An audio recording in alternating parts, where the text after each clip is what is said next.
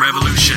All right, welcome to Truth Revolution. This is where faith and reason meet, and we spit the truth. Don't care whether you want to hear it or not, because truth is truth, right? Truth is truth. Although today we're talking about 8 reasons why Christianity is false. Right. So there's 8 reasons to believe that we're wrong.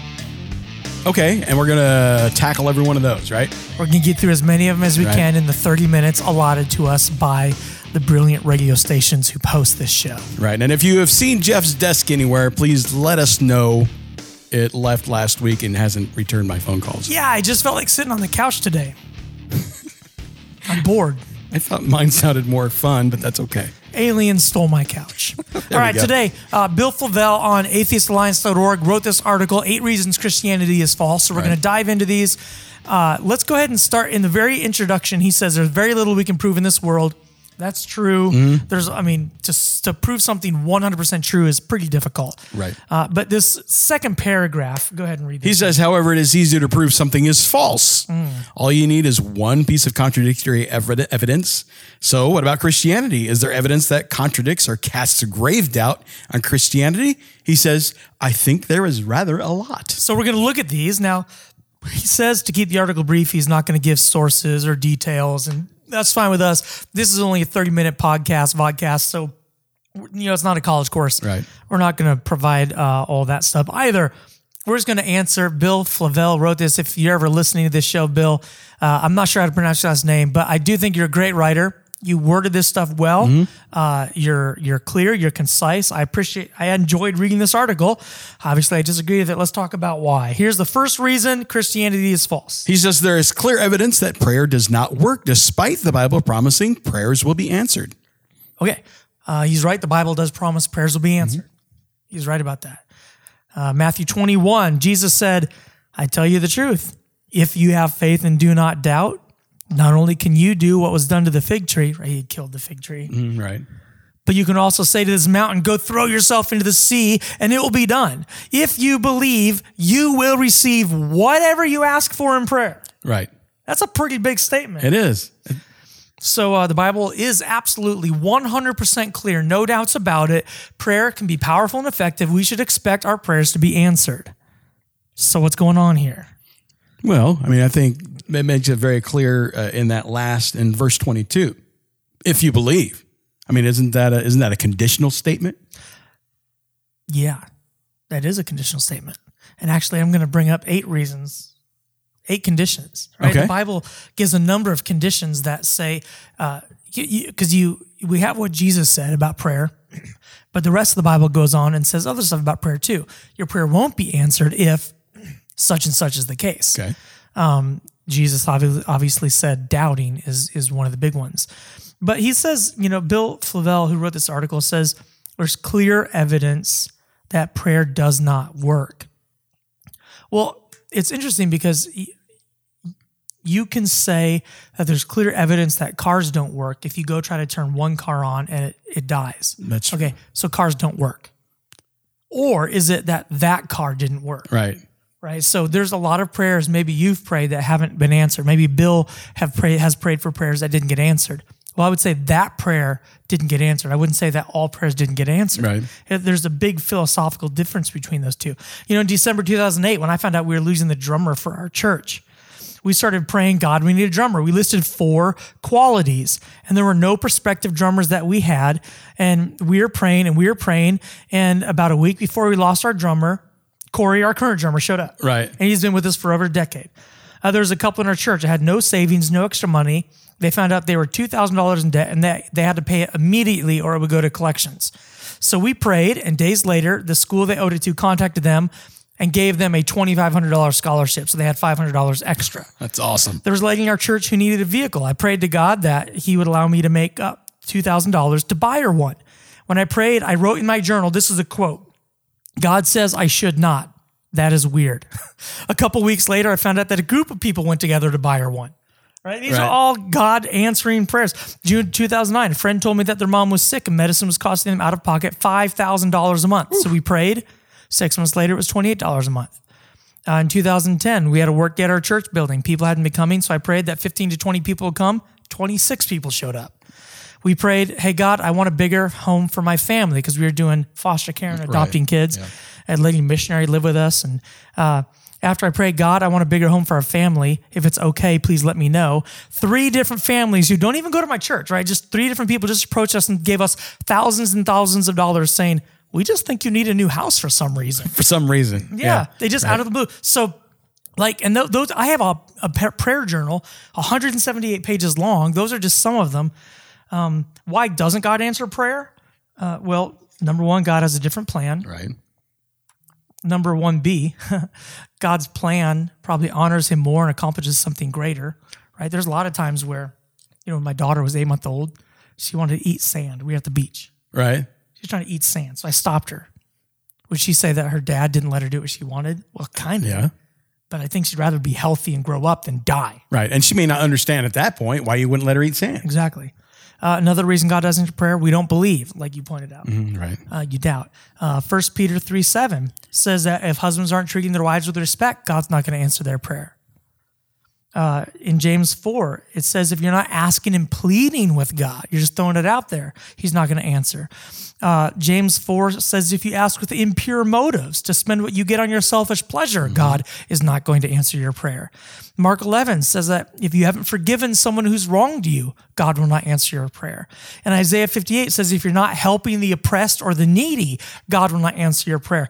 I look at this list, I'm like, that probably covers a lot, maybe 80% of people's prayers. Right, yeah, that aren't going to be answered. I mean, how many people aren't out there actively helping the oppressed people? They haven't forgiven someone. They don't always have impure motives when they pray. They're not pleading with God. They're not treating their wife with respect. They don't actually believe God will answer. And any of those happen, God's not going to answer your prayer. Right. I know that I've said prayers where I've had impure motives. It's like, God, give me a Harley. I mean, why would I need a Harley? God, help me win the Mega Millions. Right. What are you going to do with that, right? Right, and everyone's always like, I will give it to the church. Yeah, after you spent $10 million on yourself. Right. We still have impure motives. We just like to tell ourselves that we're doing it for the right reasons. All right, so that's the answer to the first one. I think prayer does work, and when it doesn't, there's reasons why. Amen. I agree. Number 2, there is clear evidence that humans invent gods. Humans have invented so many gods that the default assumption should be that God is a supernatural entity invented by humans. Christians would need solid evidence that the Jewish God is an exception to this rule, but there is no such evidence, he says. Dun, dun, dun. Yes. Jeff, how are you going to get us out of this corner? I like that. You say that. Okay. There's clear evidence that humans invent God, he says. I think that's kind of true. Yeah. Humans do a lot of inventing of gods. But I probably wouldn't use the word invent. Okay. I'd probably use the word reimagine. Okay. Because obviously we believe in God. We believe in the God who created the universe.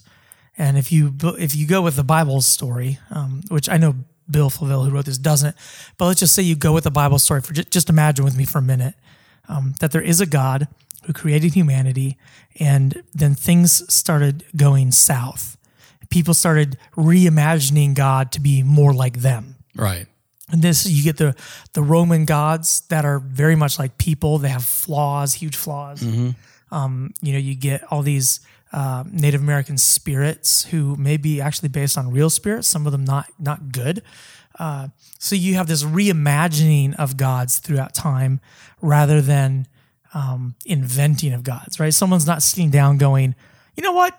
We should make a new God up today. Right. And there may be a couple of those floating around, but by and large, I think you're right. It's a reimagining thing. It's not something that's like, well, we're going to go ahead and build this thing brick by brick. Yeah, explanation begets a different explanation, begets legend, begets another legend, and soon you have this pantheon of Roman gods that are all weird and human-like. Right. But for the one God, the creator of all things, is there any evidence? He says there's not, but there is, and that's actually what our whole radio show is about. Right. I mean, you got to go to truthrevolution.tv and just browse the website. Yeah, don't even search, just browse. Just browse for days, hours. We just had a guy message us say he listens to some of our stuff every single day.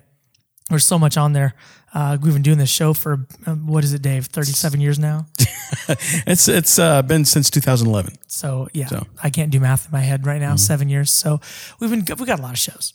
So just browse there. You'll find lots of evidence. But I'll just point a couple out. And prophecy is one of my favorite.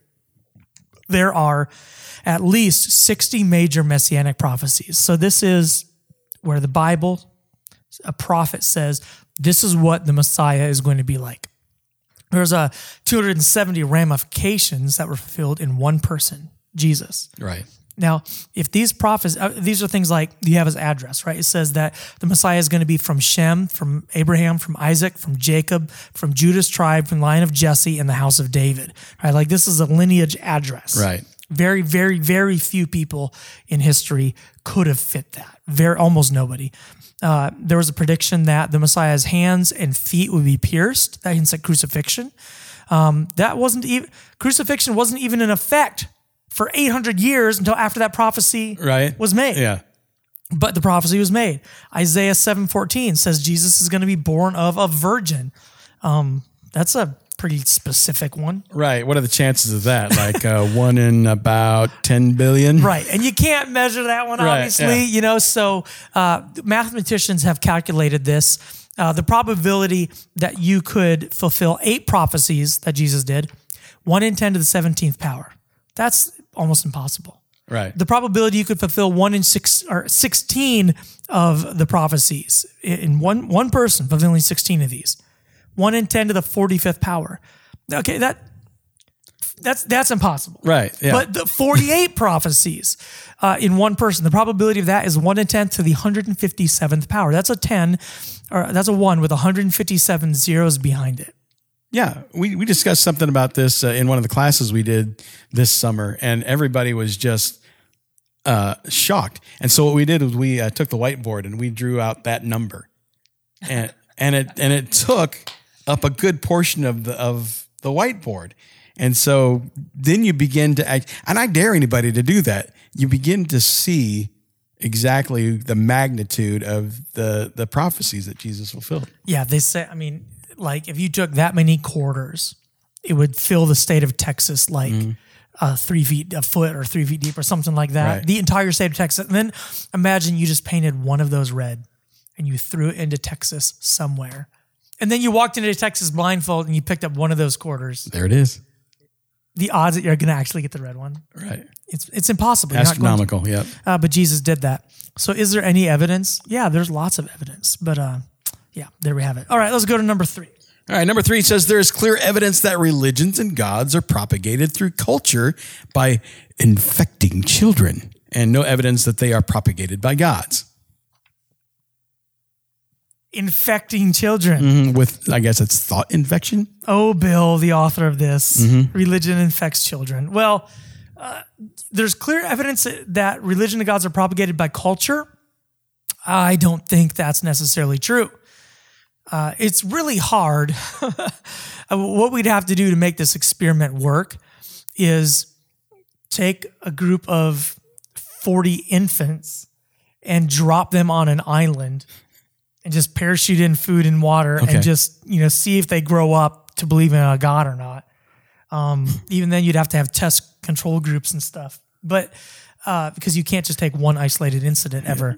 But basically, no matter where you go on earth, no matter how remote the tribe is, no matter how far away anyone is from any other culture, there is always a belief in God. Right. Every single time, without exception, at least that I know of. There's always a belief in the spiritual and a belief in God of some kind. This wouldn't lead me to say, obviously culture infects children.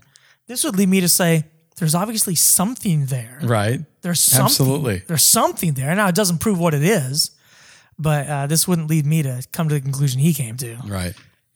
All right. Number 4, there is clear evidence that Christianity has evolved as human understanding of the world has changed, whilst a real God-given religion should never need to change.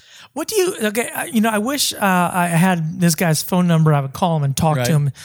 What do you think he believes has changed? Well, people have talked about how the Bible says the earth is flat. And then now we know the earth is round. Well, now the earth isn't round or the earth isn't flat. Well, there's actually some people that still believe the earth is flat. But there's different things that as we evolve in our knowledge, we add that to our wheelhouse and claim that as our own, and we insert God into that. Does that make sense? Yeah, that's true. I mean, because if he's talking about like this type of scientific knowledge, the Bible never says the earth is flat. Right. Right? That's what non-Christians believed and Christians believe.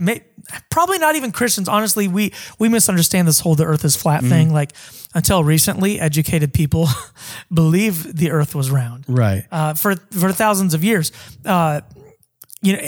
This idea that Christianity changes when we gain scientific knowledge is not true. Copernicus, Robert Boyle, Isaac Newton, Pascal, Kepler, Pasteur, Francis Bacon. I mean, all these major scientists and thousands of others, they all believed in God, the Christian God, in fact. Right. This was a big deal. Kepler wrote, the chief aim of all investigations of the external world, in other words, the main goal of science, should be to discover the rational order which has been imposed on it by God and which has revealed to us the language of mathematics. Nice. He saw God's language as mathematics, right. And God is revealing truth, and he's revealing things to us through mathematics by the practice of science. Well, it's very interesting because mathematics is truth. Because, what 2 + 2 can't equal anything but 4. Unless you're in base 9. I don't even know what you just said. That's a different discussion. You're killing me. I'm doing math with my 7th grader right now. Okay. And she's like, Dad, how do we divide improper fractions? I'm like, that's a great question. I'm going to teach you how to look things up today. Oh, right on. Good job. Yeah. But what's the thing that you always have said, though, in some of our other shows? The Bible is not a textbook. It's not there to tell us, the way things are in the physical world around us. It's the story of God and man. Yeah, the Bible's not a textbook. Right. It's a storybook. Right. And it's giving us stories about who God is and how he relates with us. And anyone who takes this and treats the Bible as a science book, giving us scientific principles, is reading it the wrong way. The Bible never was that. It was never intended to be that. And for most of the history of humankind, nobody treated it as a scientific textbook. Right. In fact, a lot of people misunderstand. They're like, Galileo was persecuted by the church. No. Copernicus was killed by the church. This didn't happen like you think it happened. We've done other shows on it. You need to go listen. Go to our website, type in Galileo, type in Copernicus. The church, the Catholic Church, actually encouraged Copernicus to publish his stuff about the earth revolving around the sun. 12th century scientists, they didn't have centuries of history telling them you should spend time in the lab. And so what did they do? They started to study because they wanted to know who God was, right? So this idea that Christianity changed because of science, it's not true. Science developed because of Christianity. Amen. You should actually, we did a show with a guy named Tom Gilson who wrote a book. What was the name of that book? It's Left Me. It is The New Atheist, I believe. But no. Well, but Tom Gilson is the name of the author, and he came on the show and we talked a lot about science and how it works with Christianity and how it came from other cultures. You need to go check that out. Right. All right. Number 5, there is clear evidence that humans on this planet have unequal access to Christianity. So if Christianity were true, billions would be condemned to hell for no fault of their own. This contradicts the Christian notion that God is omnibenevolent. Okay. I want to take this sentence that you said, billions would be condemned to hell for no fault of their own. Right. Oh, I want you to imagine a scenario. There are 10 bicycle riders. Okay. 10 bicycle riders. And they all know the rule is you don't get off your bicycle in the race. Okay. They start the race and all of them get off the bicycle. Oof. Okay. All of them get off the bicycle. And they start to walk their bikes through this part that's hard to ride. And they all, cross the finish line disqualified. Right. Okay. And so they all are disqualified from the race.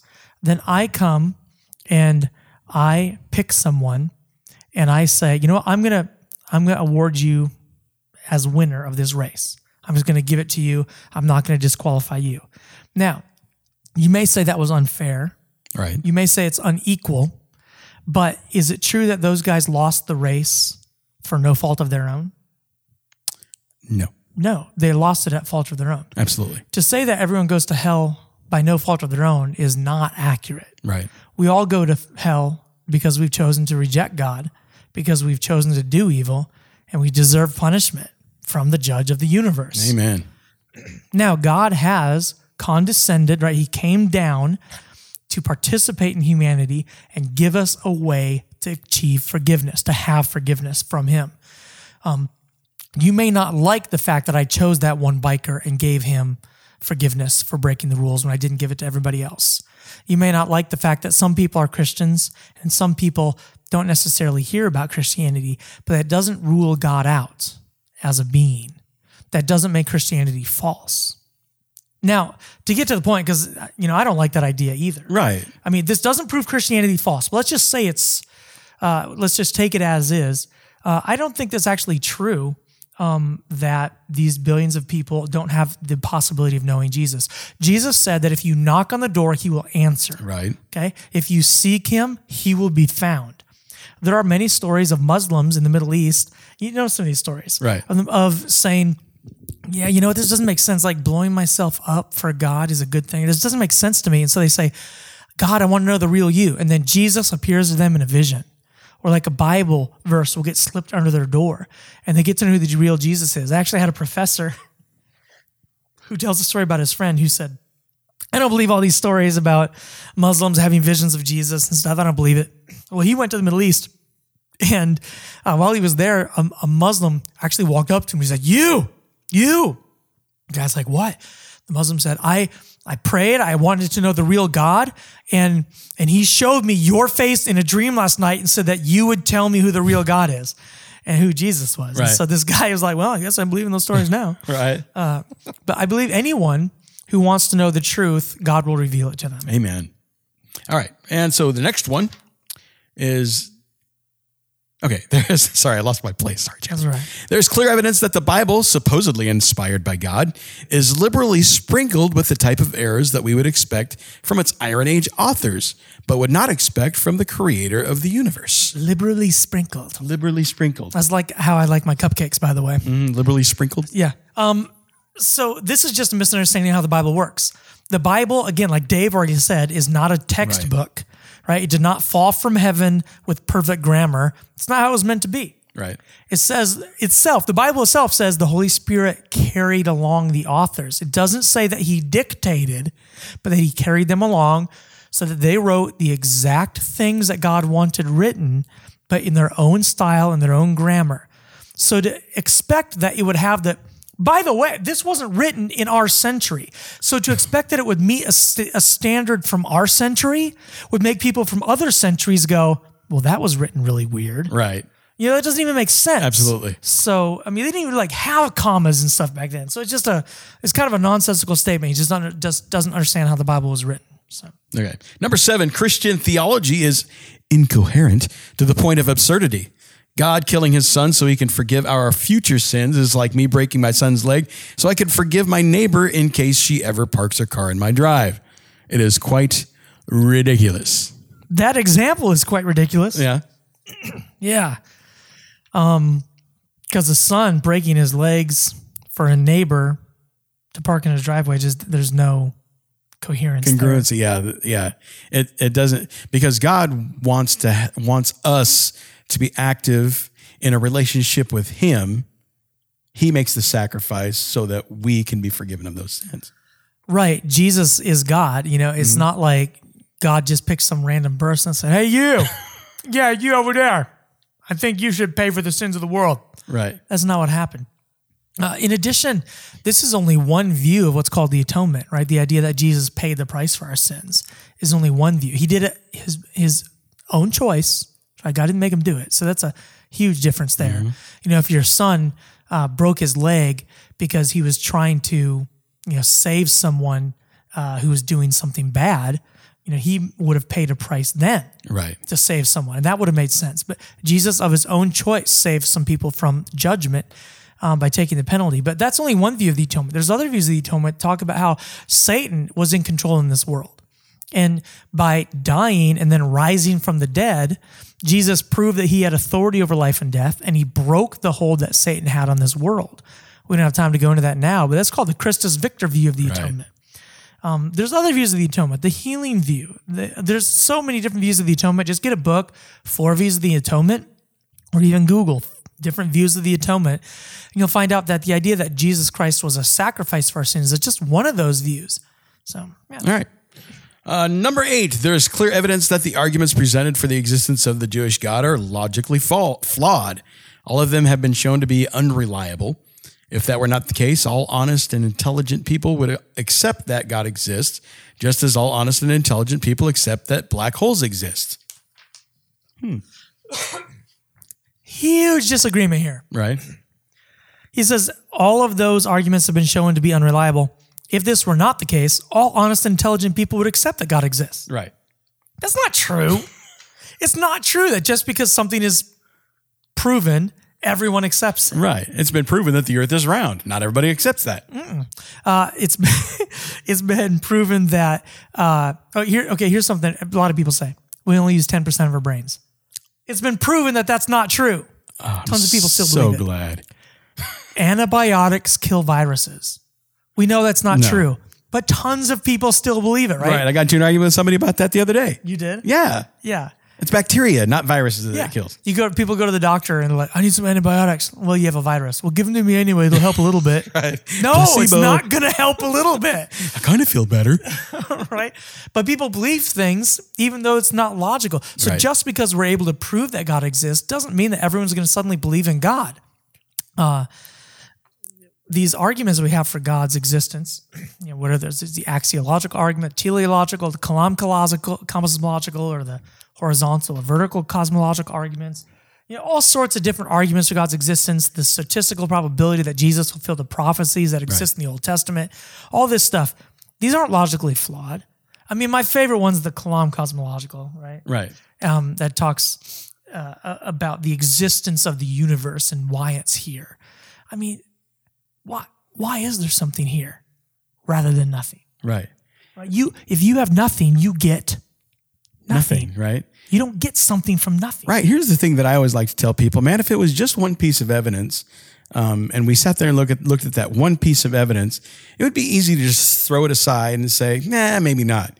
But there's evidence upon evidence upon evidence upon evidence. And the more we have done this show, when we first started doing this show, I mean, I had questions, but the evidence mounts. Evidence mounts.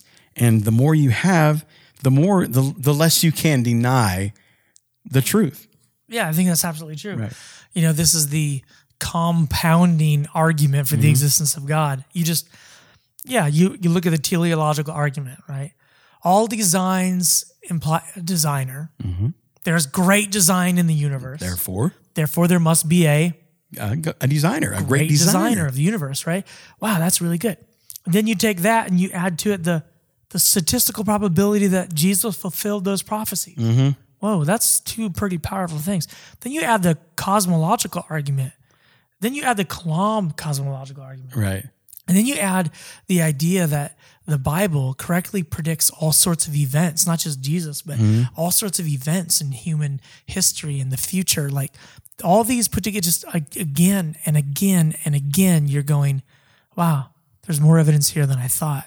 This seems pretty legit. And then you believe and then you pray and God answers prayers. Right. And you're like, yeah, I know that was not an accident. So... Right. It's just amazing. You could put one of those proofs in one hand, one of those proofs in another hand. Okay, the third one comes along. What are you going to do? You're going to kind of carry it like this.